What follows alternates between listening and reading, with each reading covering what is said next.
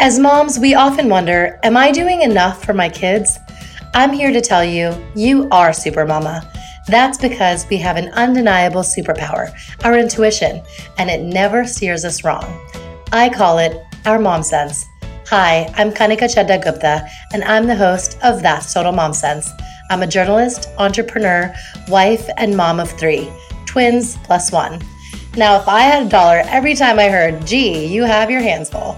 On my podcast, I interview influential moms from various industries and cover topics that all first-time parents grapple with, from getting your baby to sleep to screen time allowance, your new normal in your marriage, and how to dedicate time to yourself. Learn and laugh along with That's Total Mom Sense. We're continuing to face unprecedented times, and as parents, we have an added responsibility of decision-making for our children. We may be working from home, but should they homeschool or go back for live sessions or do a hybrid of virtual and in-person? Who knows? Today, I'm joined by my children's beloved pediatrician, Dr. Melissa Garofalo-Monaco of Forest Pediatrics in Paramus, New Jersey. And she has been with us since the kids were born. I still remember vividly when I brought my 2 swaddled twins to you, Krish and Sohana, for their first appointment. And then 18 months later, Shrey came along. You know, we were just rocking and rolling. So it's great to have you on the show. Oh, thank you so much for having me. Yeah. I do brag to everyone that we have the most amazing patients. So I'm always happy to be a part of everything you guys do. Oh, most of my interviews are from the patients for their school projects. So I'm really excited to get interviewed by an adult too. Yes, that's awesome. I love that. Yeah. I want to just start with your bio. So originally from Saddlebrook, New Jersey, Dr. Garofalo had been practicing pediatrics in New Jersey since 2008. She started as a graduate of the Academy for the Advancement of Science and Technology in Hackensack, New Jersey. She then graduated with high honors from the combined BS MD program through Stevens Institute of Technology in Hoboken, New Jersey, and the New Jersey Medical School in Newark, New Jersey. She completed her pediatric training at Schneider Children's Hospital at Long Island Jewish Medical Center in New Hyde Park, New York, and also served as chief resident of pediatrics. Her interests include promoting breastfeeding and obesity prevention. She is board certified in pediatrics and is a member of the NJAAP section on breastfeeding and has been a fellow of the American Academy of Pediatrics since 2007. Her hospital affiliations include Hackensack University Medical Center and Valley Hospital. She has been the recipient of the Castle Connolly Top Doctor Award and New Jersey Kids' Favorite Doc. Very well deserved. So tell us a little bit about Forest Pediatrics and how you decided to, launch your own practice. So it was about 11 years ago. Dr. Kushner, my partner, was actually my pediatrician. We both were working together my first job after my training. I had my daughter. She's 12 now. And we're in an environment where we really felt like we couldn't grow the kind of way we wanted to. I think one of my old bosses even asked me why I wanted to work outside the home because, I had kids. So we had this crazy idea that we were going to start our own practice. So we've been in business now for 11 years. We love it. We're really kind of like your old school, small, independently owned practice. I like it a lot because I don't work for a hospital. I don't work for a company. I work for my patients. So that always makes me happy to see them. Yes. And you really get that welcoming feel when you walk in. I feel like it's so nice to have a relationship with both you and Dr. Kushner and the nurses. They just really are the sweetest, and they know you well, and they know your kids, and it means a lot for parents. And it means a lot to us too, because we feel like we can actually really help our patients because, most of our patients are not in and out in 5 to 7 minutes. And if there's a problem with your kid, we're going to take care of it for you. Exactly. Or do the best we can to help you out. Exactly. Couldn't agree more. And you give us that attention and that time. It's so valuable, especially for first-time moms. So let's get into today's topic, which is back to school and how does COVID-19 affect children and adults? And, what do we need to know about it? And what have you found through your research? I had the good and bad fortune to take care of a bunch of children that were affected with COVID-19, especially in March and April. We're in Bergen County, New Jersey, which was really hard hit. And we also have the privilege of taking care of a lot of doctors, nurses, and first responders' children. I do have to say all of my patients that were sick did wonderfully. They recovered very easily from their symptoms, even though a few had some complications. So COVID-19 and coronaviruses, they honestly look like any virus known to man in children. So they've seen symptoms like conjunctivitis, which is pink eye, sore throats, runny nose and cough, fevers, and really weird rashes. I've seen mostly like hives or all sorts of different types of pink splotches on the skin, which we do see really commonly with any type of virus. Some of the kids do have some diarrhea.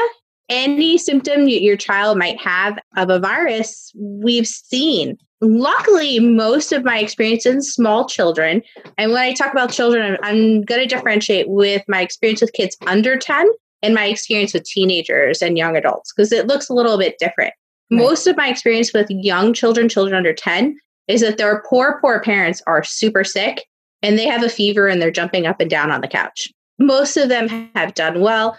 2 of my teenagers and young adults did get quite sick with respiratory symptoms, but did not have to be hospitalized. Mm-hmm. But some had some like heart palpitations, so I did have to have them evaluated by cardiologists. The thing about COVID is there are some kind of like rare side effects that we are seeing in children. There's a syndrome called MIS-C, a multicystic inflammatory syndrome associated with COVID. I have to stress it is extremely rare, but the kids can be quite ill. It does resemble a disease that we are familiar with called Kawasaki syndrome, and the treatment is actually the same. So a few of the kids have passed away from that. I think in the US so far, we've had about 103 deaths in the pediatric population under 18. Some of the kids have passed away from COVID itself. Others have passed away from complications of MIS-C. Mm-hmm. MIS-C is particularly dangerous because it attacks your heart and it causes them to drop their blood pressure. They're really sick with like high fevers. A lot of times they will have diarrhea and a rash. And this isn't something that as a parent, it's not going to sneak up on you and you'll miss it. Your child is like very, very ill. They're not like hopping around and jumping up and down on the couch. They are sick. And most of them are brought to medical attention. It is something as pediatricians we were recognizing as an illness because of our familiarity with the disease Kawasaki syndrome, which looks a little bit similar, but is not exactly the same. Mm-hmm. Most of these children were successfully treated. I'm affiliated with Hackensack Hospital in Hackensack. They had over 20 cases of MIS-C, and I don't think they had any fatalities, which was great. The heart function, which was damaged initially, from what they've seen in the short term, most had a lot of recovery. So it may not be back to normal, but there was a lot of improvement in function and the kids are able to go home. Okay. So it's good stuff. Yeah. So while most of it looks like a mild viral illness, it's still not completely harmless. The other population I particularly worry about in children, where we've had the kids get a lot more ill, are children with diabetes, children that are obese, and that do have like comorbidities of obesity. So I have a few patients with that I've been keeping an eye on. Okay. And some of the teenagers that have had more severe cases or that have had fatalities, sometimes they say they're perfectly healthy, but these are comorbidities or things, underlying medical conditions that they do have. A few perfectly healthy children have passed from this. But these are the 2 things that we have seen where the kids can be quite ill. Right. If you contact a board-certified pediatrician, it's a disease that we do know to recognize because it does resemble Kawasaki syndrome. Okay. And how do you test for that? Just curious. The testing is actually similar.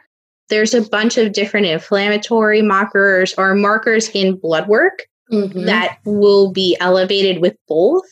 The big difference is that a lot of the kids with MIS-C have positive antibodies to COVID-19 or a high likelihood of exposure.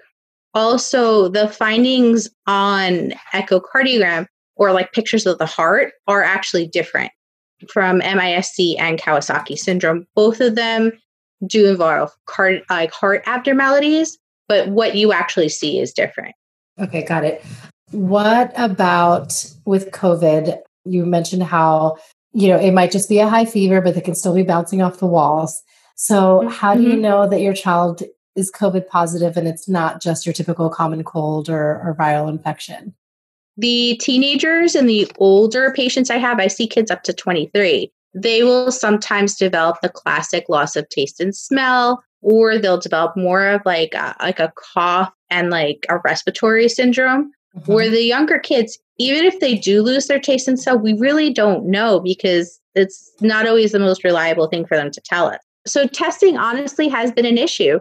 And even in my own office, there are places I could send my patients for testing. But say in August, they came out with a fairly reliable rapid test that I wanted to buy. I put in my order for it second week in August. I got the tests in last week, but I still don't have the machine to run the tests.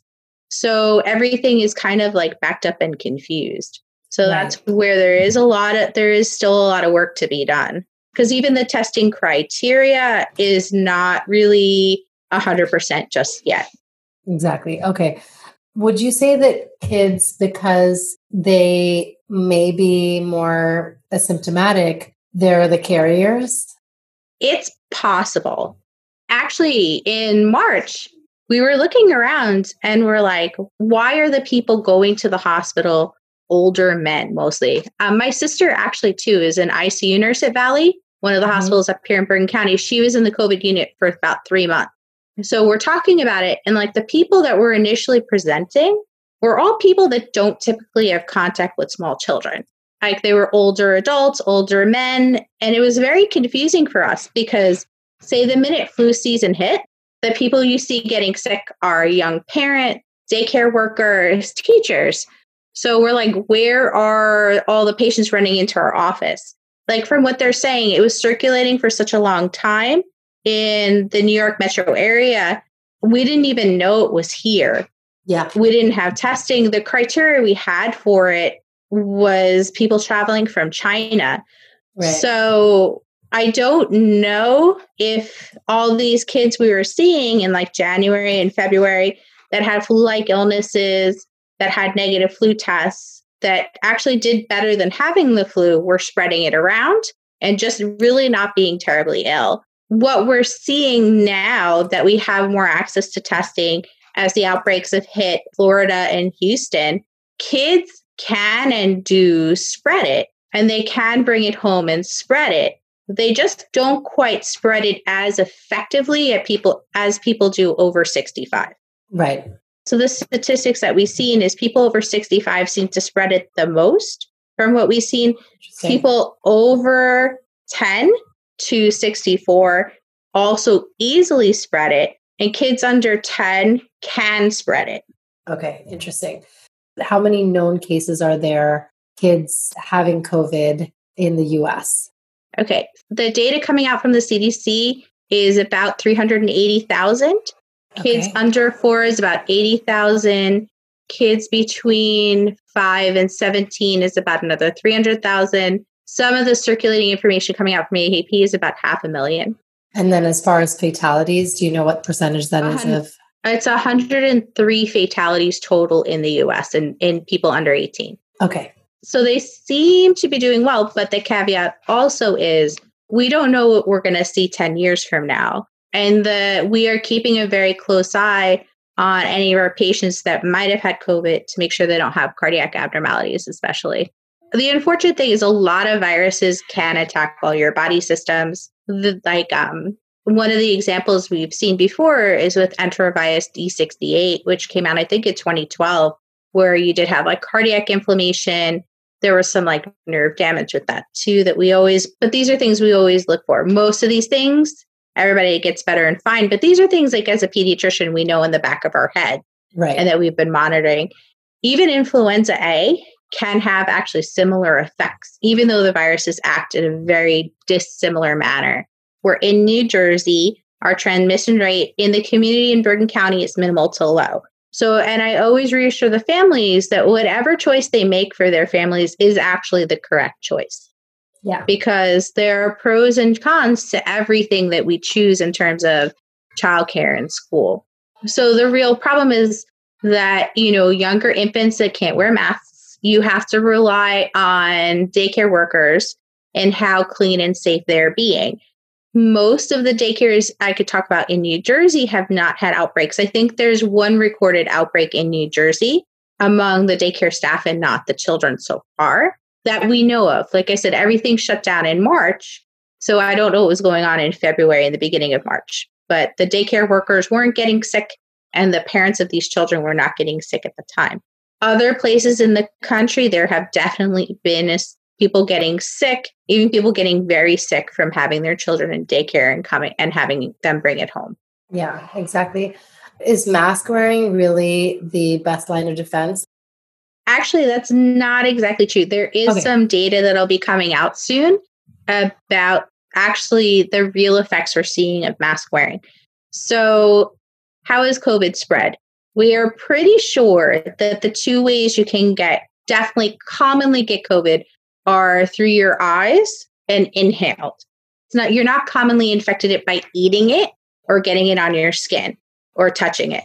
So washing your hands or using an appropriate hand sanitizer with at least 60% alcohol, those are things that can kill COVID on your hands so that you won't touch your eyes or pick your nose. Other ways that you spread COVID, you release it from your saliva and release it from your nasal secretions. Also, it's released from your stool. It's released from your stool in very high amount. So one of the things you also really have to remember is that in bathrooms, you can inhale stool. Oh my goodness. It's so gross. But these are one of the things I've been trying to educate people about, because when you flush the toilet, you aerosolize stool. So I make sure that you have to remember to wear your mask in the bathroom. The good things that most daycares do is the kids are diapered. So they're not really going into the bathroom. So that decreases their risk. However, if people are washing your hands and using like Lysol or Clorox or all those products, actually will kill it. Yeah. So that kind of thing is a little better because children do also shed COVID in their stool quite a bit. So, mask wearing with the staff is incredibly important, and social distancing the children that cannot wear masks. Because if they do stay pretty far apart, there's a much less risk of them getting sick. They think that there is less of a risk from touching contact surfaces and eating things, but you can also, like I said, put things up your nose, which we've all seen our children do, or put things in your eyes. Yes. So that's kind of really real risks are. So it's important to look at what your community transmission is and how close the staff are with monitoring themselves and their hygiene and social distancing of the clients. It's not so much the kids, but anyone really. Mask wearing in general, it doesn't perfectly protect you with cloth masks. N95s are really good protection.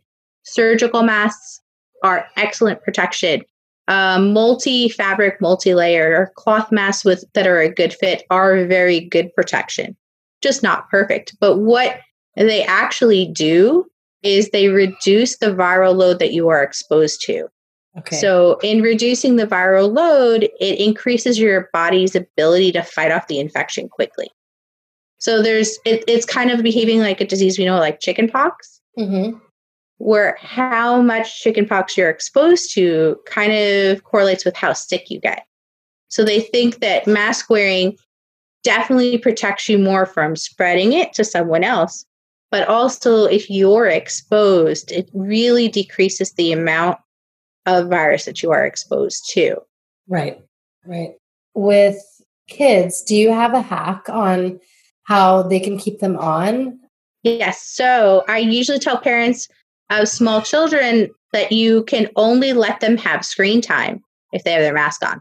Ooh, that's a good one. Always incentivizing. Yeah. Yes. So you say make sure that the masks fit them well. Make sure that they're comfortable and that they don't hurt them.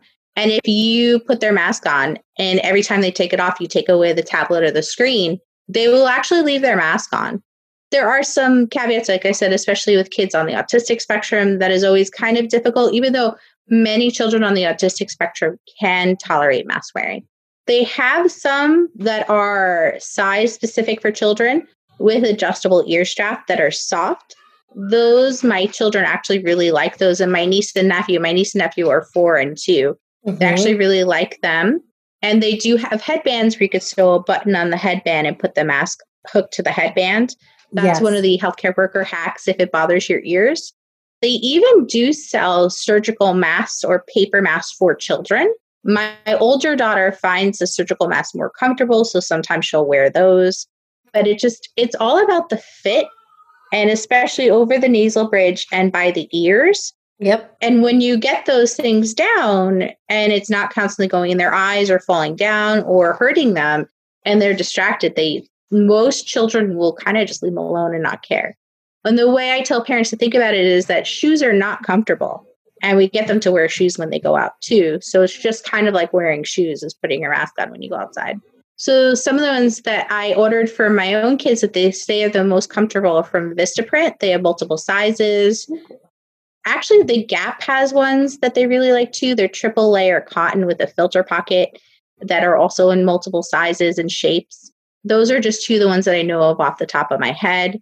Okay. I think that Crayola was making some, and those are just some. But the biggest thing is make sure that they are comfortable on their face and that you have a tight seal around their nose and that they're adjustable behind their ears. Right, exactly. Yeah, I love that.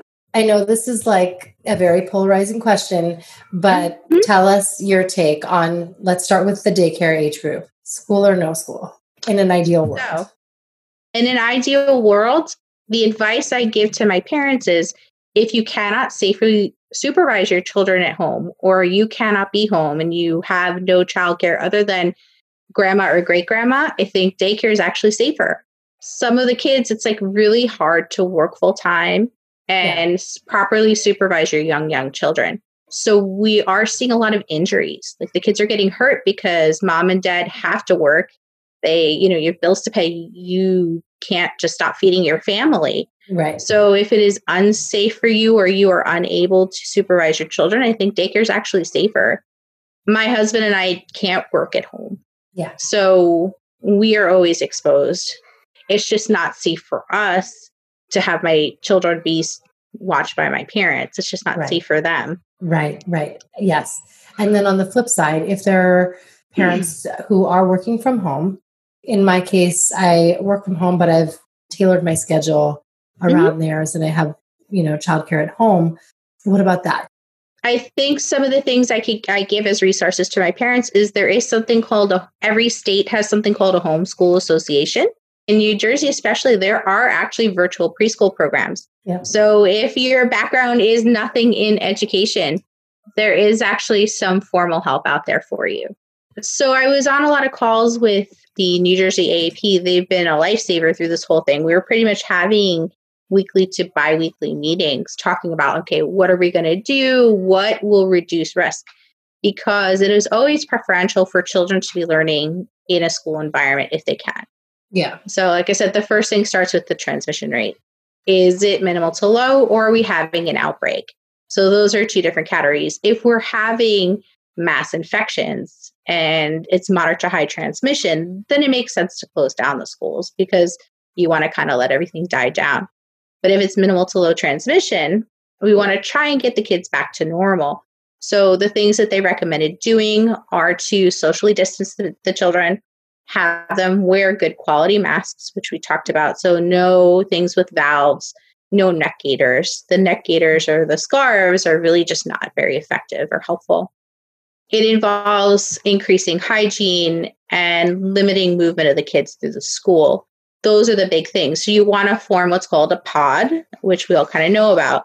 So what pods do is they limit the exposure to people. So probability of getting infected if you're exposed to less people is much lower. Unfortunately, a lot of schools in New Jersey are overcrowded, so that makes it a lot more difficult. Even though some school districts have been able to implement every recommendation that the AP put in place, they also had some recommendations to increase air circulation by either like opening a window or having increased ventilation.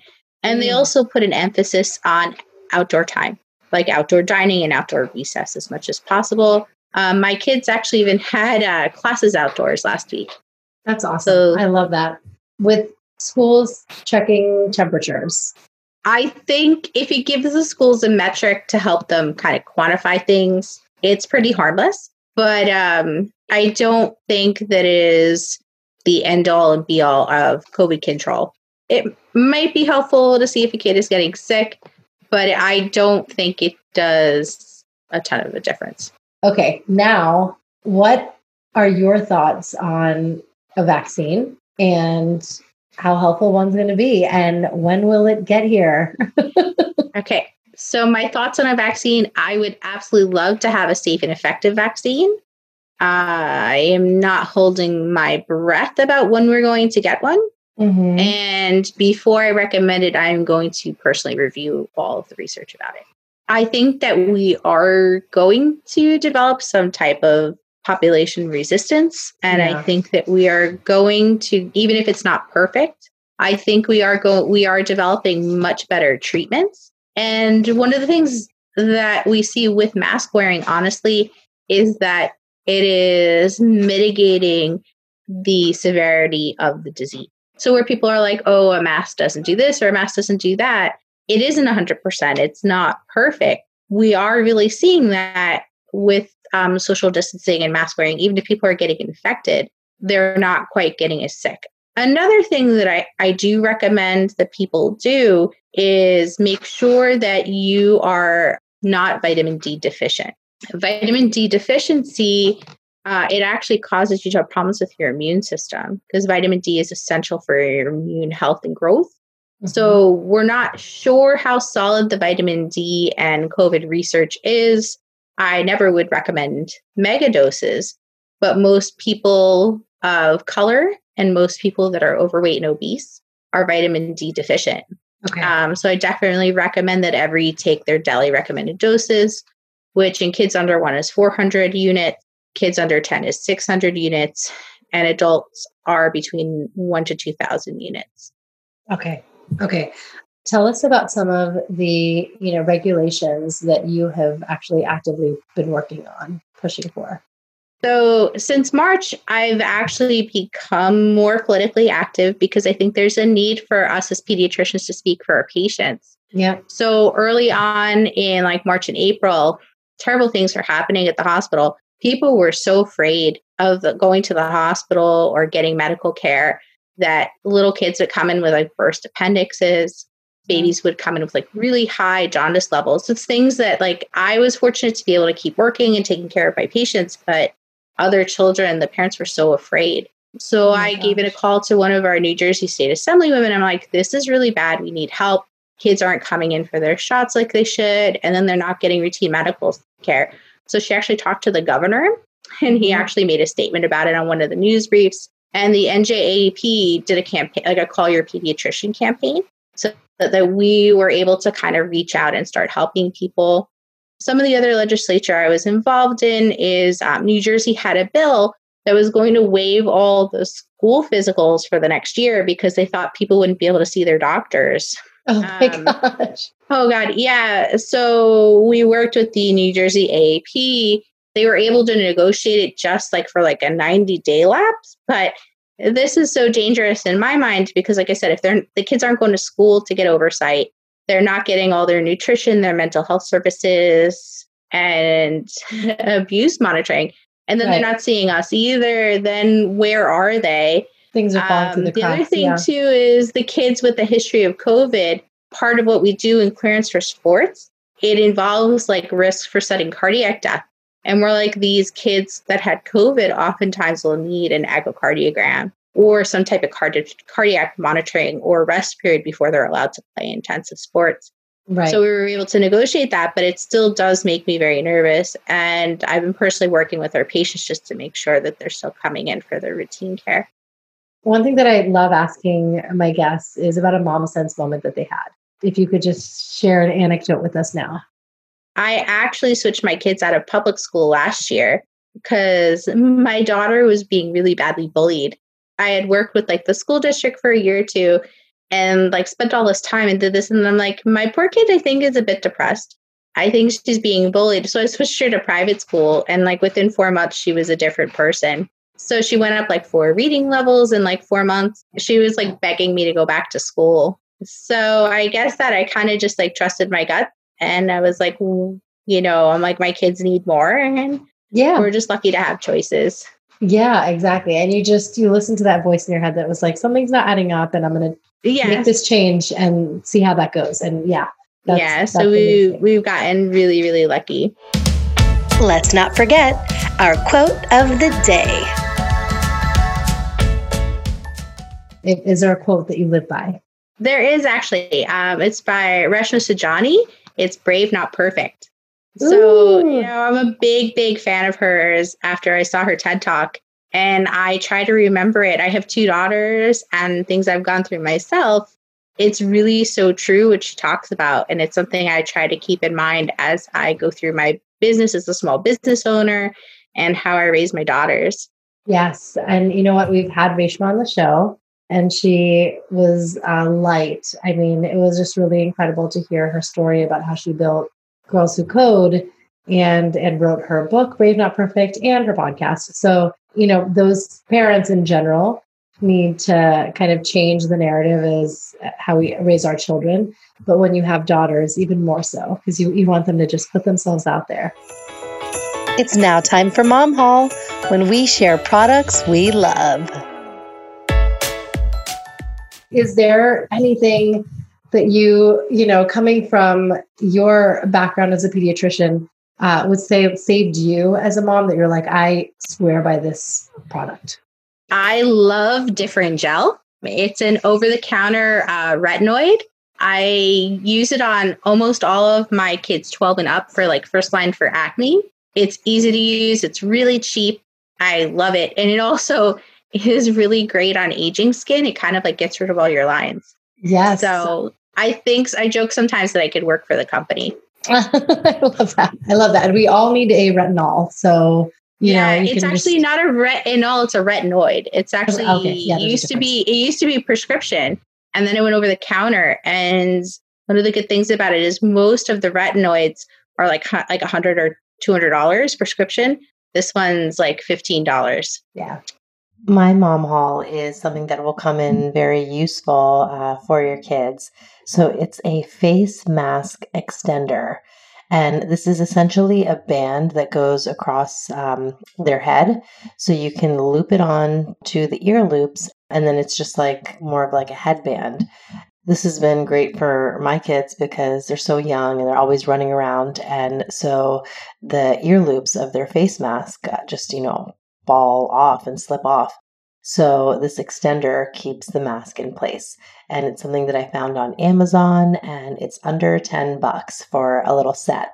So that'll be included in the show notes. I loved having you on the show, and I respect what you and your husband are doing for us as frontline workers. Stuff out there. We can't thank you enough for what you do.